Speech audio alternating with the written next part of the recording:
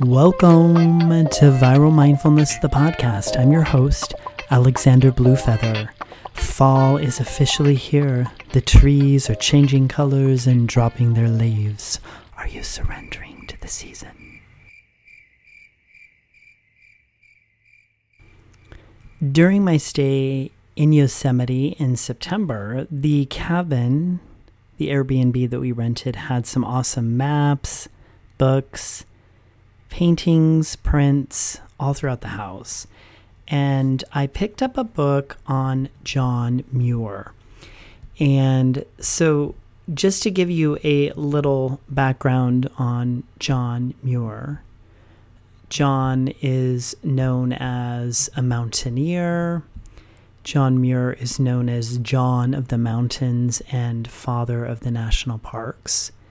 He was a Scottish-born American naturalist, author, environmental philosopher, a botanist, zoologist, glaciologist, and early advocate for the preservation of wilderness in the United States. And he spent a lot of time in the Sierras, the High Sierras, the Western Mountains, and Yosemite. So it was really awesome to learn, and I brought home a book from the gift shop, one of the gift shops, galleries down in the valley. It's called The Wild Muir. And the book that was at the cabin home where we were staying, I found a few sentences. And so I'm going to read it to you, and then I'll tell you what stood out to me. So these are not the words of John Muir. They were in the introduction of this book written by a woman named Gretel Ehrlich. And Gretel says in the introduction about John Muir, Muir was a walker first, a writer later. He had walked away from various oppressions and austerities, an impoverished farm in Wisconsin, a brutal Calvinistic father, the deadening rigors of physical work with no intellectual interludes. So can you guess which part stood out to me? There's two. The interludes, the intellectual interludes, a great combination of two words that start with the letter I. It starts off talking about how he was a walker first and a writer. And of course, that gave me a lot of insight and an invitation to walk and write and walk and write, and to utilize that as part of my writing practice. And specifically with the intellectual interludes, at first I was like, I don't need intellectual interludes. So here I am loving the idea that this is what he needed, was intellectual interludes. And I love the beauty and the power of the word interlude, to take interludes, to move into interludes throughout one's day or season or life. And I don't relate to needing an intellectual interlude, because I think that's what I'm doing all the time. I'm thinking and ideas and writing and painting and music and stories. And so then I'm like, oh, I'm the opposite. He worked all this manual physical labor, and what was that about for him? And I'm going to read another reading for you, what I learned about his physical manual labor and what pushed him to move and leave his home and his religious father. And so he was craving other interludes, intellectual interludes. And I'm craving physical manual labor interludes sometimes. I sit at a desk, I sit at the piano, I sit at the computer, a lot of sedentary activity for me. And so I love the idea to take interlude. And so that's what I wanted to share with you today. What are the interludes that you're neglecting? Which interlude do you need to focus on this season? We're in fall 2023. What does interlude mean? What are the synonyms? So let me give you one more historical frame of reference for John Muir. So This is from the other book I'm reading, which is called The Wild Muir. And so I'm just going to read a couple sentences. In 1849, Daniel Muir, John's tyrannical father, took his family to the wilderness of Wisconsin to homestead an idyllic 80 acres known as Fountain Lake. A religious extremist, Daniel, his father, John's father, worked his 8 sons and daughters 17 hours a day to produce wheat and corn, the sale of which provided support to distant missions.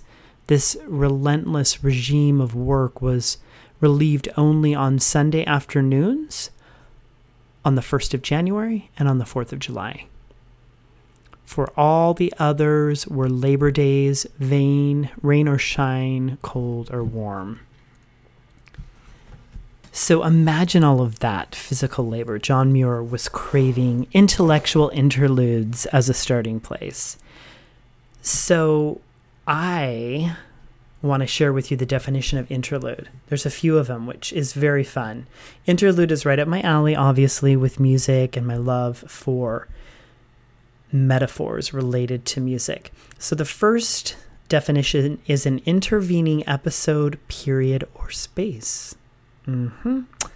What intervening episodes, periods, or spaces are you in need of in your life this season, on a weekly basis, on a daily basis?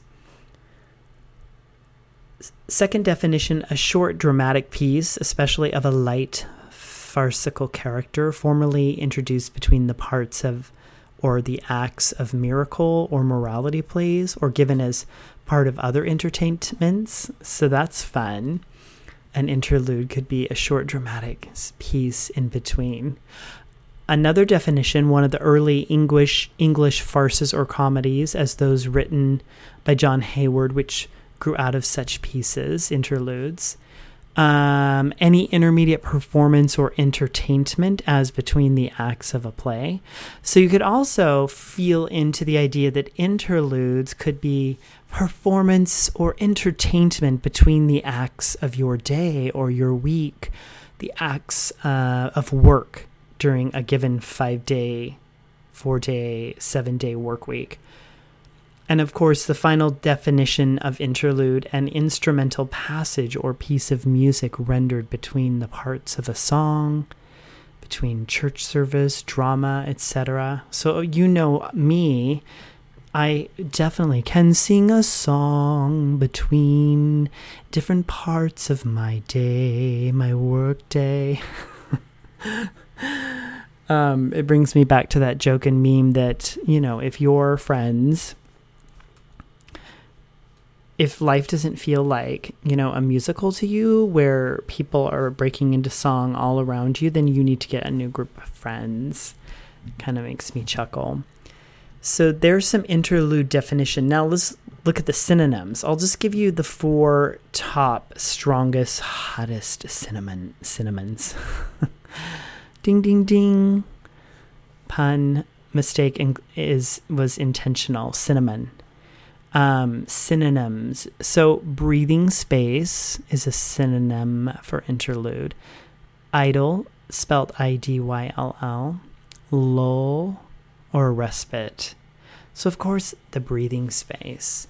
Do you have enough breathing space in your life between your work, between your family, between your recovery?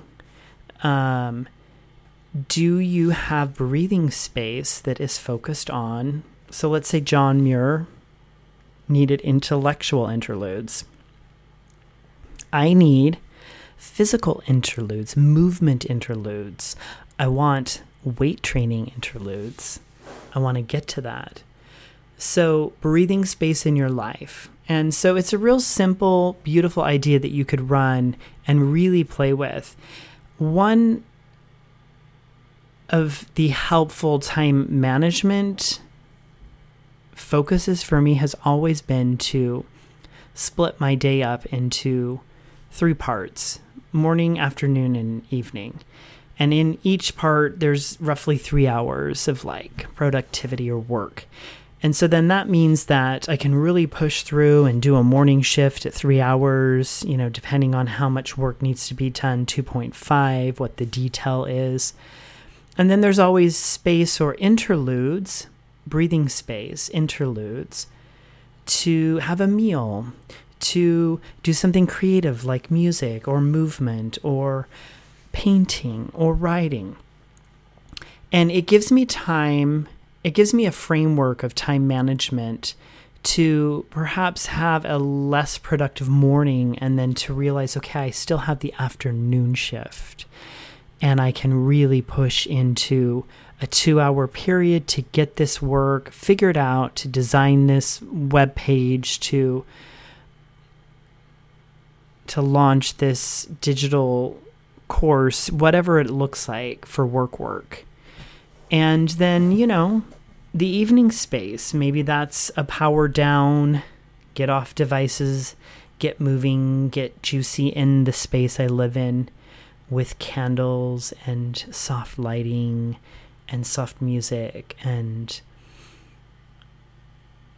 scented candles and essential oil diffusers and all the senses, interlude of senses, a sensual interlude where your senses are activated. So this is really what I wanted to have you take with you right now in your life. Are you intentionally creating breathing space in your life and particularly in your day, in your 10 to 12 to 14 hour day of being awake?